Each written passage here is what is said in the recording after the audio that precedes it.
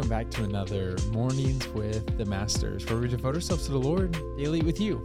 Good morning, you guys. Good morning indeed. We're picking up with a new devotional in the Bible app titled Obedience, an old word with a new meaning. Yes. There's a link to that in the description if you guys want to follow along with us. And as always, I'm going to read the scripture, then Tori's going to pick up with the Devo. Let's do it. The scripture is 2 Chronicles chapter 25, verses 7 through 9. And they say this: "But a man of God came to him and said, 'Your Majesty, do not hire troops from Israel, for the Lord is not with Israel.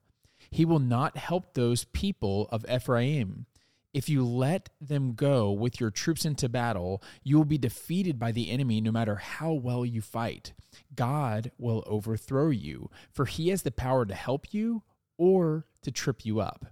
Amaziah asked the man of God, 'But what about all that silver I paid to hire the army of Israel?' The man of God replied, 'The Lord is able to give you much, much more than this.'" The devotional is titled, "God Can Make Much Out of Nothing." It says this: "Today I want to tell you about an episode from my life that sounds like a scene from a Hollywood movie. At the beginning of my musical career, a very rich man heard me sing in a big church and then wanted to meet with me. The manager I had at the time and producers.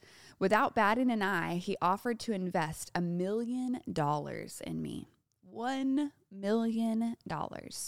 If I hadn't been sitting at that moment, I would have passed out. However, I had such an uneasy gut feeling about this offer, like a very bad feeling. My producer, who was completely unimpressed by this man, didn't look too happy either. Let's take a leap into the Bible. Maybe you're not familiar with King Amaziah of Judah, but his story is in the Bible.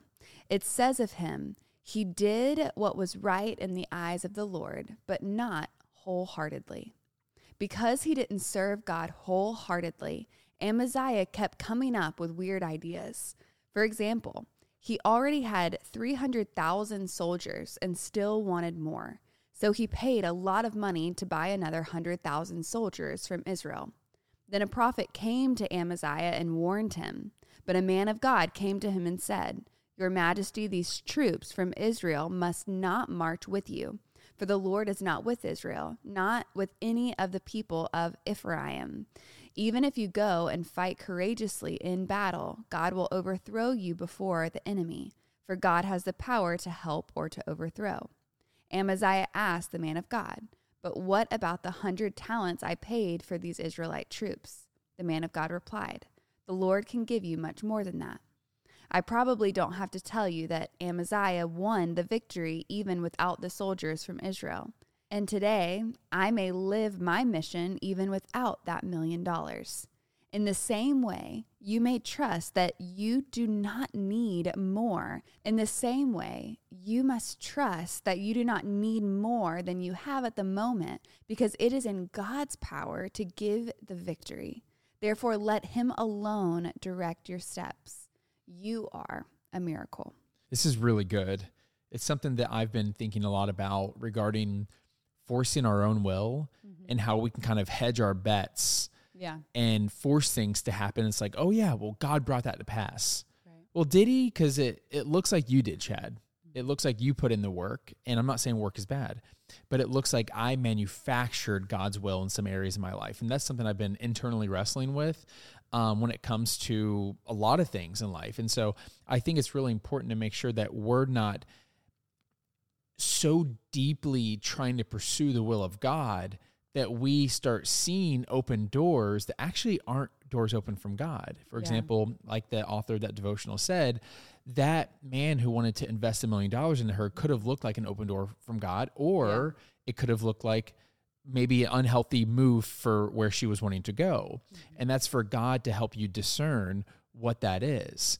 And I think what'll help you make decisions, help us make decisions in this time, is, am I forcing my own will? Do I feel peace about this? Trust that inner gut instinct. That's a real thing. Like, we have intuition for a reason. The Holy Spirit helps us discern right from wrong.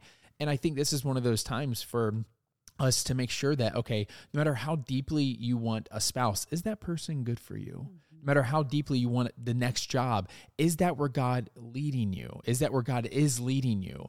there's just so many different ways in our life that we can ask that question and help discern. Yeah. But I think what helps us say no, like to that man who has the $1 million investment, is knowing that God can do insurmountably more. Right. God can open doors that we can't ourselves close. Mm-hmm. He can open up doors that are far bigger than anyone else can open for us. Yeah. So I'm not saying don't walk through that door. What I'm saying is that trust your gut inner instinct and seek the Lord's peace on a topic to make sure you're not forcing your own will through the door, because you can have faith and trust knowing that God will bring to pass what he has started within you. No, it's so good. And that's exactly what I was going to touch on, is she had that uneasy gut feeling for a reason. I think that's why we always talk about following that peace. So if there's a decision in front of you right now that you haven't felt peace about, lean into that and ask God your questions. Like, ask God, why don't I feel peace about this? Does this mean that it's not from you?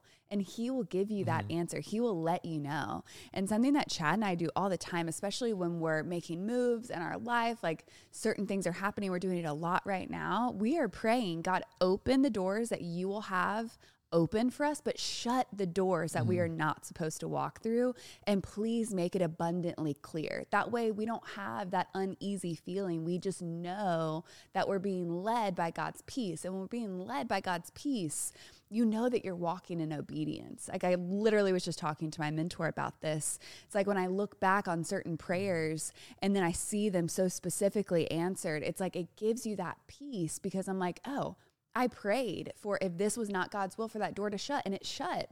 And so now I have peace about it, because it was so immediate that door just slammed in our face. And sometimes I think you can take slammed doors as like rejection or hurt. And it's like, man, let's think better of God, because if he shut that door, it's because there's something else that is better for you, and he will open the right door for you. But we do have to have that discernment and that level of self-discipline to really listen and not make decisions in haste, because she could have been in that moment and been like, oh my goodness, $1 million?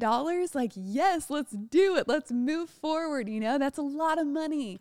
But the fact that she leaned in to that feeling and discerned, okay, this is not the right door that God would have me walk through. It's such a blessing. Yeah. It's not rejection, it's redirection. Yeah. And I was actually just opening up to Tori about this the other day. Remember when I was sharing with you that in college, in undergrad, yes, I had a ton of internships. I was like doing a lot, y'all.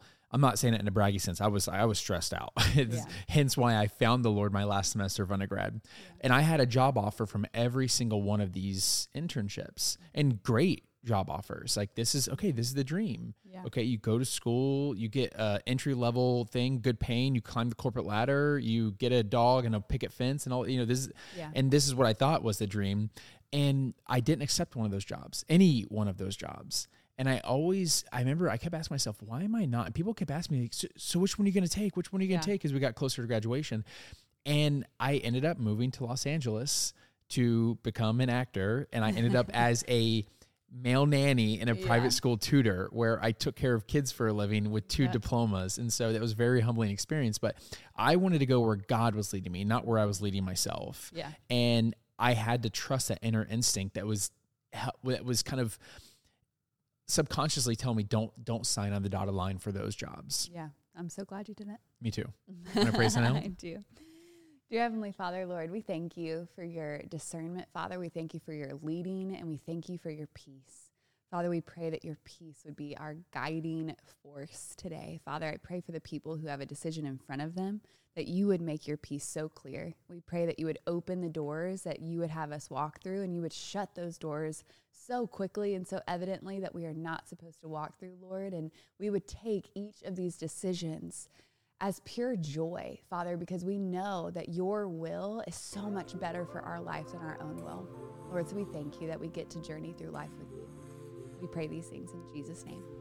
Amen, God. Amen, God. Amen, y'all. Now's that perfect time to break out the worship music, break out the journal, and continue pressing into the Lord. Yes, and y'all don't forget that you are God's masterpiece. And don't forget that we love you. We love you guys, and we're talking to you tomorrow. Adios.